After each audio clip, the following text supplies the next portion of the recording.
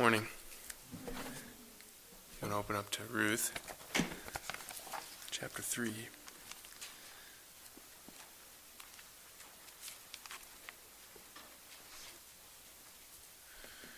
Well, why don't we read here Ruth, chapter 3, and we're going to go all the way till into 4 a little bit here. Then Naomi, her mother-in-law, said to her, "My daughter, should I not seek rest for you, that it may be well with you? Is not Boaz our relative, with whose young women you were? See, he is winnowing barley tonight at the threshing floor. Wash therefore and anoint yourself, and put on your cloak, and go down to the threshing floor, but do not make yourself known to the man until he has finished eating and drinking. But when he lies down, observe the place where he lies. Then go and uncover his feet and lie down, and he will tell you what to do." And she replied, "All that you say I will do." So when she went down to the threshing floor and did just as her mother-in-law had commanded her. And Boaz had eaten and drunk, and his heart was merry, and he went to lie down at the end of a heap of grain. And she came softly and uncovered his feet and lay down. At midnight the man was startled and turned over, and behold, a woman laid at his feet, and he said, "Who are you?" And she answered, "I am Ruth, your servant. Spread your wings over your servant, for you are a redeemer." And he said, "May you be blessed by the Lord, my daughter. You have made this last kindness greater than the first, in that you have not gone after younger men, whether poor or rich. And now, my daughter, do not fear. I will do for you all that you ask, for all my fellow townsmen know that you are a worthy woman. And now it is true that I am a redeemer. Yet there is a redeemer nearer than I. Remain tonight, and in the morning, if he will redeem you, good, let him do it. But if he is not willing to redeem you, then as the Lord lives, I will redeem you. Lie down until the morning." So she lay at his feet until the morning, but arose before one could recognize her, and he said, "Let it not be known that the woman came to the threshing floor." And he said, "Bring the garment you are wearing and hold it out." So she held it, and he measured out 6 measures of barley and put it on her. Then she went into the city. And when she came to her mother-in-law, she said, "How did you fare, my daughter?" Then she told her all that the man had done for her, saying, "These 6 measures of barley he gave to me. For he said to me, 'You must not go back empty-handed.'" To your mother-in-law she replied, "Wait, my daughter, until you learn how the matter turns out, for the man will not rest, but will settle the matter today." Let's stop right there, and we might move in just a little bit to chapter 4, but leave most of it for another week here. Just a short review here, where we are. Ruth and Naomi came. They're back in Israel, and she's been threshing with Boaz, servants in the field, and then she finds out, that Boaz is actually the kinsman redeemer, who I'm going to get into more of the details the next time when we go into chapter 4, but just basically he can buy some of their land and kind of take over, so their heritage doesn't end because the sons died. So anyways, that's where we are, and Naomi's telling Ruth basically to go pursue this idea of him being the Redeemer. And just a short note in general for the whole Bible, but especially the Old Testament, one thing we have to ask when we read the passage is this descriptive or is this prescriptive? So is this just describing what happened, or is this telling us we should do this too? And in many cases, we just have to look through the whole counsel of God's Word and see, is there other places? If there's only one place in the Scriptures that something happens and it seems to be unique or maybe cultural, then we know it's descriptive, this is what happened, but it's not necessarily prescriptive. I'll give you kind of a silly example. If you're a shepherd or you've got sheep, you don't necessarily need to go out to your sheep and carve lines and sticks and put them in front of your sheep while they drink, like Jacob did. The Bible's not teaching that's the right way to shepherd sheep. It's just what happened. God did a miracle there. That's amazing. But because there's no laws like that, or there's no other place like that, we're not necessarily saying you should go out and do that. So that's descriptive of what happened. The same, you could say, applies here.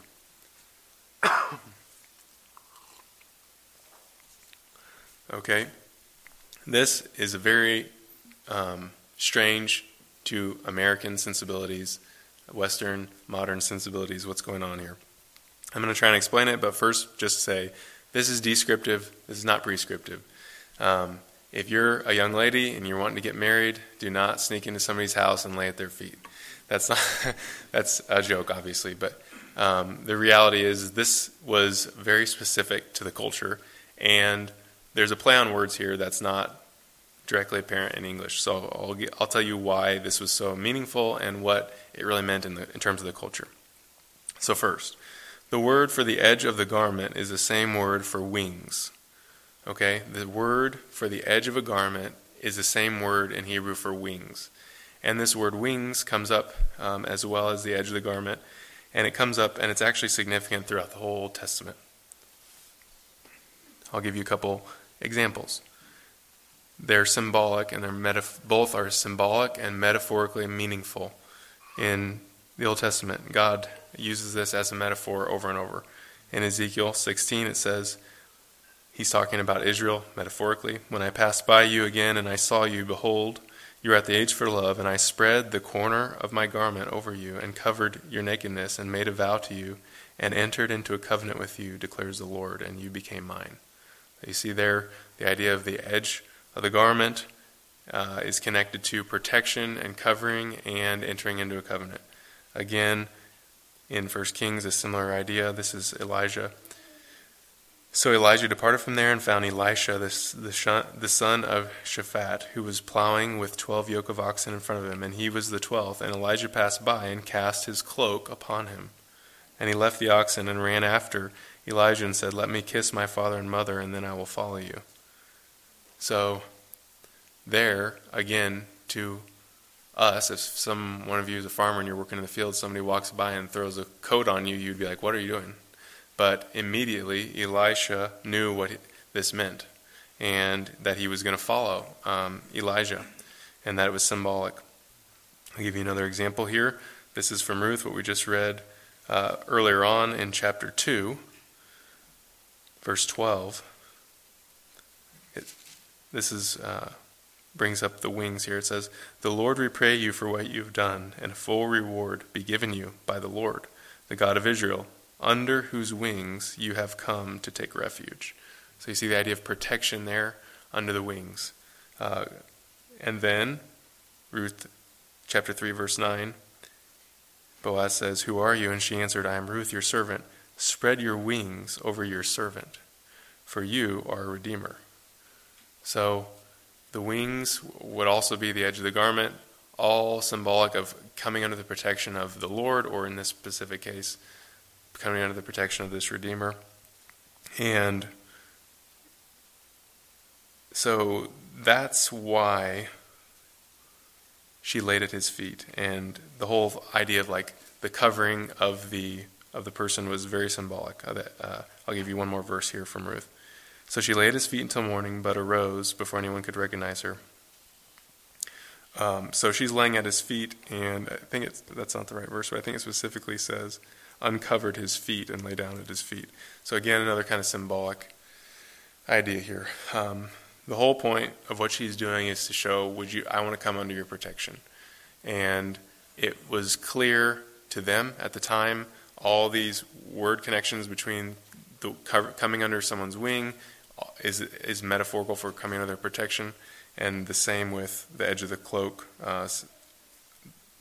all being the same word. And so if this strikes you as odd, that's a reason, that there's a very specific cultural context that we don't use anymore. We don't use those kind of phrases in English, and so that's why it's odd to us. So that's all just kind of background. This is a description of what happened. Now the question is there anything that we can take from this? Is there anything prescriptive here? And again, we kind of have to look at the rest of Scripture to know, because in this particular section, it's narrative, and there's not any commands here, go and do this just the way they did it. It's just describing it, so we have to bring in verses from the outside. And so just a few thoughts here from Ruth chapter 3 that I thought might help you and have been helpful to me, and a good reminder.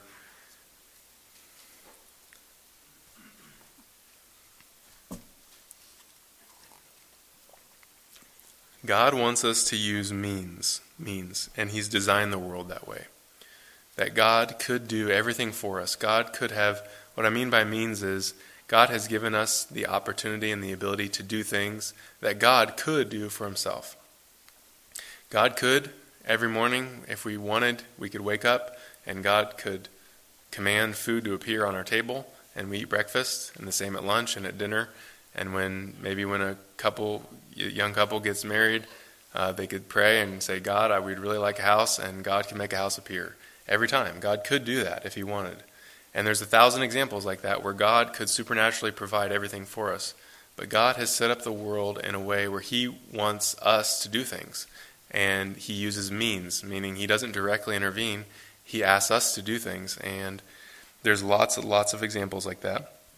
But it even starts in Genesis 1. Think about when God made the world. It specifically talks about how he didn't fill the world with animals. Think about that. God could have, when he made animals, filled the whole world full to the brim with animals. Instead, he made some animals, and he said specifically to them, he blessed them and said, be fruitful and multiply and fill the waters and the seas. Think about that. God is giving agency to creation and to animals there specifically, but he says the same thing to human beings. God made 2 human beings, and he told them, be fruitful and multiply, fill the earth and subdue it. And so God delights, and God said, it says God saw it and it was very good. God likes to see creatures fulfilling their purpose and doing things. And so it's a good thing in the sight of God. So this is the way God set up the world overall, but it applies in our specific life, in specific situations. God has asked us to do things. Could God do everything for us? Absolutely. But he wants us to use the means that he's provided. And so here we see an example of that with Ruth.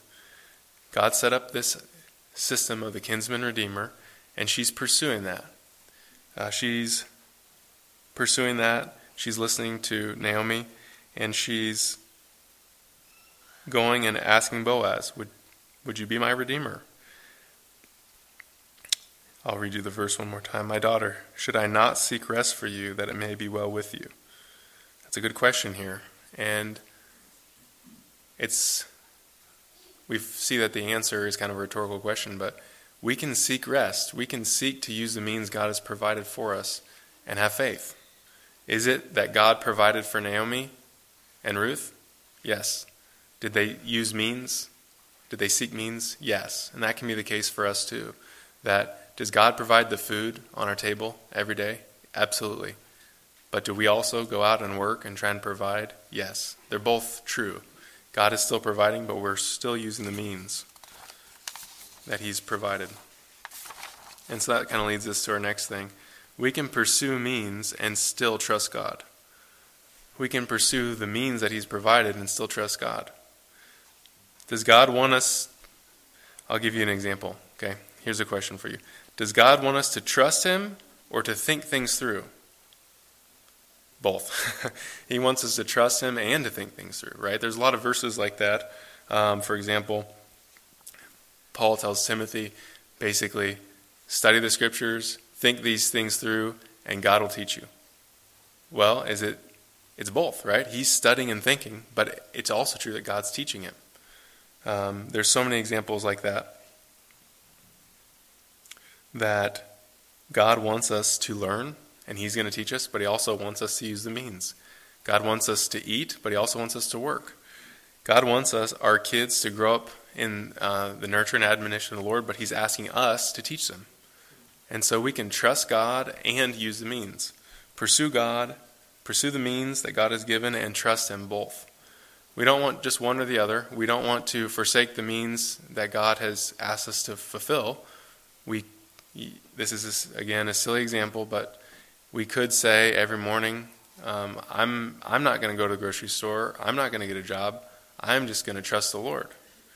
Well, that would be wrong, right? Because if you can work, the Bible is very clear that God wants us to work. That if you don't work, you shouldn't eat, the Bible says. So God wants us to work if we're able, and we can do that and still trust him. We don't want to do the opposite either, though, where we're only pursuing the means and we're not trusting the Lord. We could pursue means, work hard, save up, money in the bank, and pursuing all the means, but in doing it, trust the means and not still be trusting God. We don't want to fall to one side or the other. We want to do what he's asked us to do, use the means he's provided. That'd be in every area of our life, study the Bible so we can learn. And yet, still at that moment, trust the Lord that he's going to teach us. Go and work like he's asked us to do, but also also trust that he's going to provide for us. Both. We can pursue means and trust God. And so I think we see that here with Ruth and Naomi, that yes, they're pursuing the means, and they're actually kind of pursuing it pretty hard, right? Like they're actually rushing up and doing something, and even to our sensibilities, that seems very forward, right? And very much pursuing the means, but yet someone can do that in faith. Someone can trust the Lord and be pursuing the means He's given them. This leads us. You could call this our third point, or it could be just really point 2b or something like that, because it's so related to the last one. But we want to pursue confidently what God has asked us to do. If God has asked us to do something, we can pursue that confidently.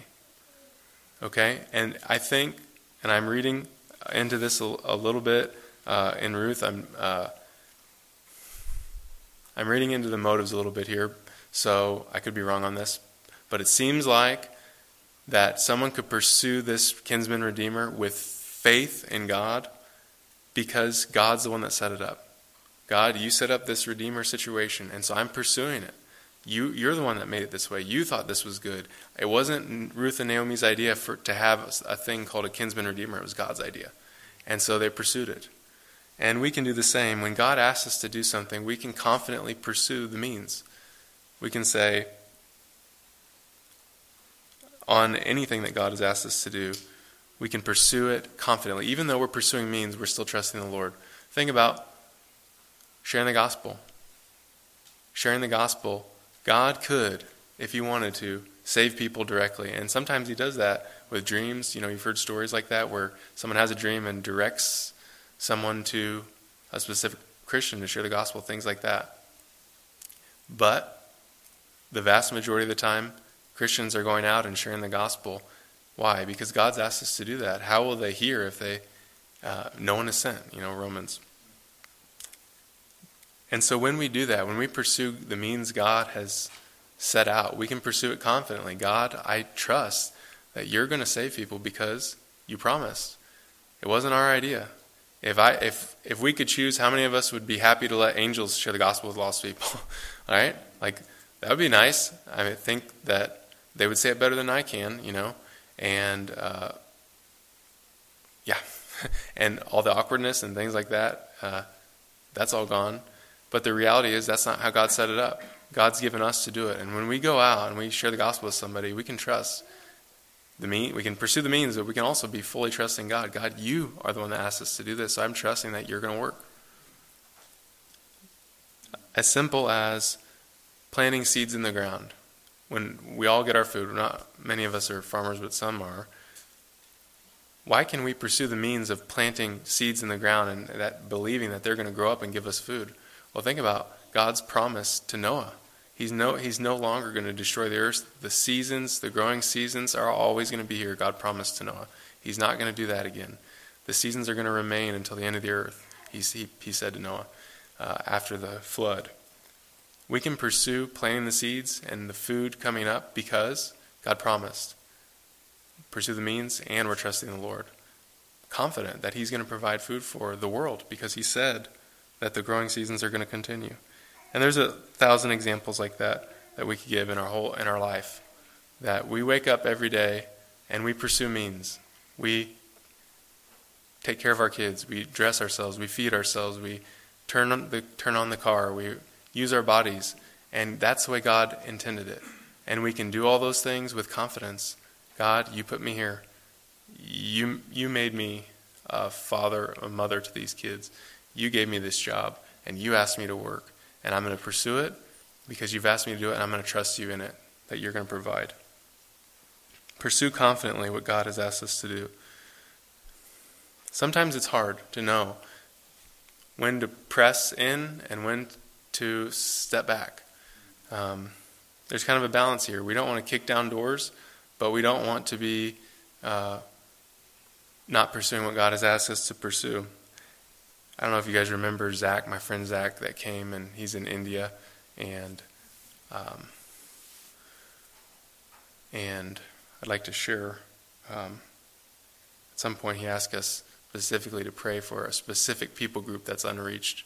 He said, "Would we pray?" And so I'd like to share that at some point, but I won't do that today. But he's over there in India, and we were having to talk about this specific thing. When do we press in and pursue action, and when do we wait on the Lord? And it's a difficult topic. And I was sharing a verse with him. I was thinking about the verse where Moses says to the people of God in the Exodus when they're about to cross, "Wait, and you'll see the salvation of the Lord. Just be silent."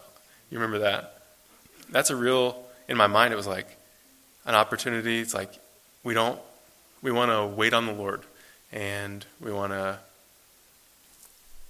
do all that he has us to do, but when he has us to wait. And he said something really striking. I wonder if you've had any experience like this. This was really shocking to me and just really sticks in my memory. He said, "Yeah, but do you remember the verse after that?" And I was like, "No." And this is pretty amazing. He's a really great friend and pastor, and this is just really amazing that he knew this verse. Okay, he says this. Okay, so the people are really afraid, and they're crying out, "Maybe we should just go back to Egypt. Why did you bring us out? That we're just going to die here because the Egyptians are coming in." And then Moses says, "The Lord will fight for you, and you only have to be silent." Okay, that was the verse I was quoting. And then the Lord said to Moses, "Why do you cry to me? Tell the people of Israel to go forward."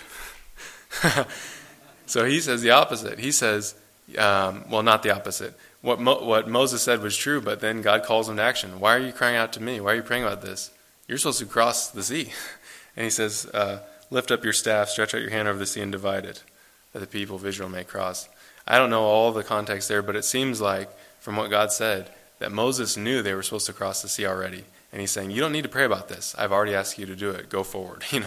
And that's pretty amazing. And I think that's a good example to me of we want to pursue confidently what God has asked us to do. We don't have to get down on our knees and pray, "God, do you want me to go to the grocery store and get food? Or do you want me just to wait?" The vast majority of times, there may be a time when you don't have money or something like that, and that's a wonderful time to wait on the Lord and see his provision. I can see some of your faces because I know some of the stories where God has done that for you, and praise the Lord for that.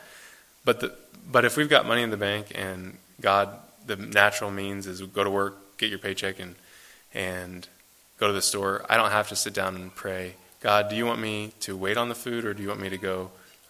I can trust, "God, this is how you set the world up. This is what you want me to do, and I'm going to go forward." And the same with, like I said, a lot of other situations with teaching our kids, right? I don't have to get up in the morning and ask the Lord, "Lord, do you want me to teach my kids to walk in your ways?" I think God would say the same thing to me that he said to Moses, although probably not audibly, but the same idea. "Why do you cry to me? Go forward. I've already commanded you in the word, teach your kids. You don't need to ask me." And there's many things like that. Now, we see this one side with Ruth and Naomi where they're pursuing the means that God has provided. I think they're trusting the Lord, it seems like, and we can do that. But we also see kind of the opposite side with Boaz, where we want to do that. We want to pursue the means, but then we want to trust the Lord if he closes the door. And we see that with Boaz as an example of the opposite side, where there's times when something seems like a good thing, you could press forward, but is this how the Lord wants it to happen? And you wait. And so Boaz does that. Remember at the end of this story, he doesn't say, "Yeah, I'll marry you right now. That seems like a good thing." He says, "Well, actually there's a closer Redeemer. And so I'm going to wait and ask him." And even though God put them together in this kind of supernatural event where she goes right to the field of the person who's going to take care of her and doesn't even realize that until Naomi tells her that this is Boaz and he's actually related to us, he doesn't jump out ahead of what God has asked him to do. He wants to follow the way God asked it to happen. And so he says, God says this is the order, and so I'm going to go to the closer Redeemer just like God asked. If he wants to redeem you, then that's what the Lord wants.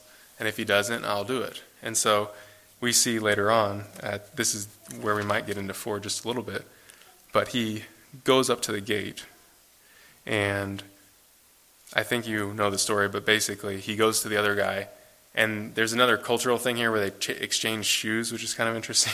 Also not just descriptive, not prescriptive. But obviously he ends up redeeming Ruth and Naomi and marrying Ruth there. So we can pursue the means, but we also want to trust the Lord if he closes the door. There's times when something seems good, but here's how God has asked it to go, and it's like, well, God, if you close the door, we're okay with that too. And you see this in Paul. We can find some New Testament examples of this same idea where Paul goes, he's pursuing ministry in a certain area, and it says, the Lord closed the door. The Spirit prevented us from going there. It seems like Paul was thinking in his mind, where should I go next? And thinking it through, and praying about it, and pursuing it. But when God closed the door, and that's okay. There's other times when it's clear that Paul is trusting the means that God has provided. An example of something that seems kind of odd in a way is how Paul appeals to Caesar, right? Paul's using the means of this really wicked government to appeal to Caesar and to exercise his rights. He does that several times, and it doesn't seem like that's a sin, that he's pursuing what God wants him to do, and yet he's using the means that God has provided. Protection from laws and that they had for Roman citizens. So, kind of to summarize, and then I'm going to tell you two examples that from the life of Whitefield, where it seems like I think we all struggle to know this. We see it in the life of Moses, for example. Here, God tells Moses, "Why are you praying to me? Go forward." But then there's time with the rock where Moses gets angry and he kind of steps out ahead of the Lord and he hits the rock when he shouldn't have, when he should have just spoken to the rock. And so Christians can struggle to know and have wisdom. What should I do here? Is this the time when I step out? Is this the time when I step back and wait on the Lord? And we just need the Lord, don't we? We need the Spirit of God, and we need to, in some ways, I think, ask the Lord, where's my tendencies in one way or the other? Am I this way or that way? And help me to have a balance, to do what you want me to do in every situation. We want to pursue the means. God set it up this way, and that's okay. We pursue it with confidence, trusting the Lord. We don't trust the means, we trust God. But it doesn't mean we don't use the means. It doesn't mean we could get up every morning and pray, God, just teach me, but not open the Bible. That's not right. We could open the Bible and study it really hard, but not be trusting the Lord to teach us, be trusting our own understanding to figure it out. And that would be wrong too. We want both. We want to use the means and fully trust the Lord because he's able. And then we also want to trust the Lord if he closes the door. There's lots of opportunities that we have where God will close the door, and that's okay too. We can trust him when we just wait. And there's lots of opportunities in that. But kind of to close, just to illustrate these, I feel somewhat bad because I'm going to kind of pick on Whitefield a little bit here because he was really a person of his time, and so I think he would be okay with it if we could talk to him. He would say, "Well, yeah, use me as an example, even a poor example," and maybe people do that with us too, and that's okay. If people can learn from our mistakes, that's good, and more power to you. We talked to our kids about, we were just talking this week. I was telling my kids, I used to do that exact same thing when I was a kid, and here's a story of when I got upset and I did the wrong thing, and I don't want you to do that. I want you to trust the Lord. And anyways, we want to learn from examples. This example is kind of like, really, Abraham in the Old Testament, where Abraham has this promise from God that he's going to have a son. And what does he do? Does he trust the Lord? He tries to take the means himself, right? And he takes Hagar as his wife when he should have waited. And one, culturally, we know that was wrong. But he was doing kind of multiple wives was wrong. We know that. Jesus makes that really clear, that that's not how it is intended to be. So it's not prescriptive. And this example from Whitefield is kind of like that. So let's do the positive first, and then we'll do the negative. Whitefield was a person who really used the means that God provided, and specifically with salvation. Like, he really worked hard to try and preach the gospel to people, and rode on this horse all over Europe and all over the U.S., or in a carriage, and sometimes on a horse, sometimes in a carriage, and just preached the gospel to thousands and thousands and thousands of people. He pursued the means confidently that God provided. It was a good example of trusting the Lord and using the means.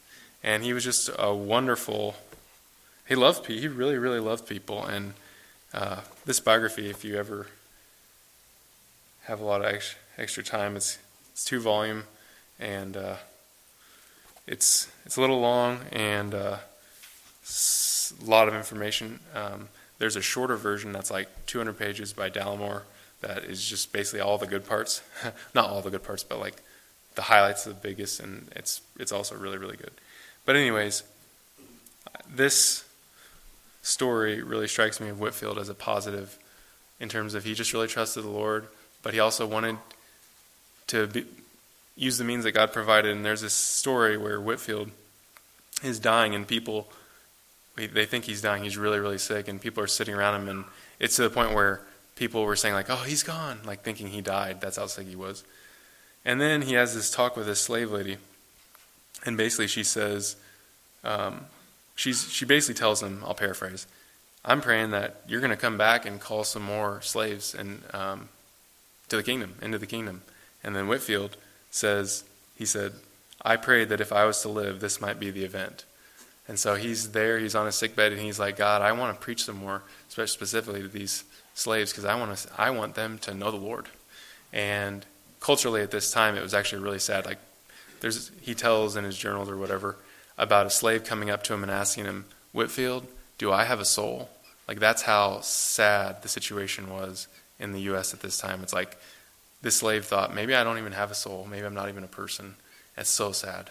And he's like, yes, you have a soul, and trust the Lord. And anyways, here he is pursuing the means. And he did that, right? Like, he went all over trying to share the gospel with people, and many people were saved. Praise the Lord. That's a positive example of using the means and trusting the Lord. Here's a negative example from Whitefield's life. And I feel like we could all share our own examples of places where we either stepped out or we didn't. And we all fall short in these ways. But this was kind of a big one here. Whitefield had taken on this orphanage in Georgia. And when he would preach, he would collect money, but he wouldn't save the money for himself. He would use almost all of it to support this big orphanage that he started in Georgia and to care for these kids. And it was a lot of money. It was a big plantation type situation. And you got to remember at this time, the U.S. was very young. And so they're like cutting down trees to make roads and stuff like that in Georgia. It was very raw at this time. Well, the lady who had given a lot of money and said she would continue to give a lot of money, a really rich lady, died. And so he actually was shocked that she died young, and she didn't leave anything in her will about this orphanage or Whitefield. And so he's got this huge financial burden, and all these kids are already there, and he doesn't know what to do. So what he ends up doing was actually buying a bunch of slaves to pay for this orphanage. And I would say this is a negative situation where here he wants to do this thing, but he takes the means that God wasn't, pretty clearly against, and he takes it into his own hands. And it's sad because he had a lot of influence. He was very popular, obviously, in the U.S. and around, and he even ended up writing letters to the trustees of Georgia, because it's just kind of starting as a colony or whatever. Please make Georgia a slave colony. It's like really sad that he influenced that, so he could have these slaves. And I'm not saying he wasn't good to the slaves. I'm sure he shared the gospel with the slaves, and they were treated as good as anybody. Probably better than anybody else anywhere.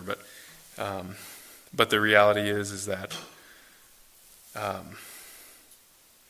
he did the wrong thing there. And it's just a good example to us of warning. I feel like Whitefield is a godly, wonderful Christian example in a lot of ways, but he fell short here, and Abraham did, and we can see lots of examples from the scriptures. But all that is to say, let's pursue the means. Let's pursue the means, but let's trust God. And when God closes the door, that's okay. And I want to close this with one final thought. This is the main thought, really. And the whole next chapter, we're going to talk about redeeming and how it's a picture of Christ, but it would kind of be sad to not talk about it today, at least briefly. Think about this. The biggest area where we want to get this right is salvation through Jesus. Here's the means. Jesus' death on the cross to wash away our sins, to forgive us, to redeem us. Are we going to pursue that? Are we going to find another way? Are we going to try and work our own way? Are we going to try and do it some other way? Or are we going to say, God, you provided the means through Jesus to die on the cross, wash away my sin, and I'm going to run to you and say, redeem me, forgive me, and repent of our sins the way God asked us to? Are we going to pursue his means? And are we going to trust him? Or are we going to do it our own way? The good news on this one is it's very easy to get it right because God's not going to close the door on this one, right? Anybody who wants to come to the Lord can be saved through Christ. God's not going to say no. God wants you to know him and to love him and to be forgiven. And that's why he sent Jesus to die on the cross. And just like Ruth is pursuing Boaz to redeem her, God is calling you, if you're not a Christian, to pursue Jesus and to say, look, this is the means God provided, and I'm going to go and I'm going to ask for forgiveness and I'm going to repent just like he asked me to do, and I'm going to trust him today. Today's the day of salvation. And praise the Lord, let's get that one right. We can struggle in a lot of areas, but let's get that right. Let's run to Jesus. Let's not trust our own strength. Let's not try and figure it out ourselves. Let's go right to Christ. Let's have him to wash our sins because he died for that. It's costly, what he did cost. It's unbelievable that God became a man and died for us. So let's pursue our Redeemer. God made a way. Let's use the way that he provided, the way of faith in Jesus and repentance from our sins. What an amazing opportunity for us here. And really that's what we'll pretty much talk about when we get to chapter 4, is this picture of Christ as our Redeemer. And this foreshadows that, this whole book. So why don't we pray here together and close. Father, we just need wisdom. We need your Spirit. We fall short, and we just ask you to forgive us all the ways we fall short every day. And we're asking, would you help us to use all the means you've asked us to use? We pray you'd help us in it as we study the Scripture, as we pray for one another, as we train our kids, as we work, and all the things you've asked us to do. Would you help us to not trust in our actions or our own understanding, but to trust you. Give us wisdom to know when to step out, when to step back, and to wait. We need help. Thank you so much for Jesus. Thank you for forgiveness, and we're looking to you for help every day. Thank you for Whitefield. We're very thankful for his example and all the people that heard the gospel and were saved. Pray you'd save people here in Kirksville and throughout the world. Thank you for my friend Zach and his wisdom and love, and we pray for them over there in India. Pray that they would see a harvest and people being saved out of idolatry, literal idol worship that's going on over there. Pray you'd fill their hands with work that you want them to do, and also souls that could be saved. We hand all these things to you, Jesus, and we're thankful for all that you've given us. Amen.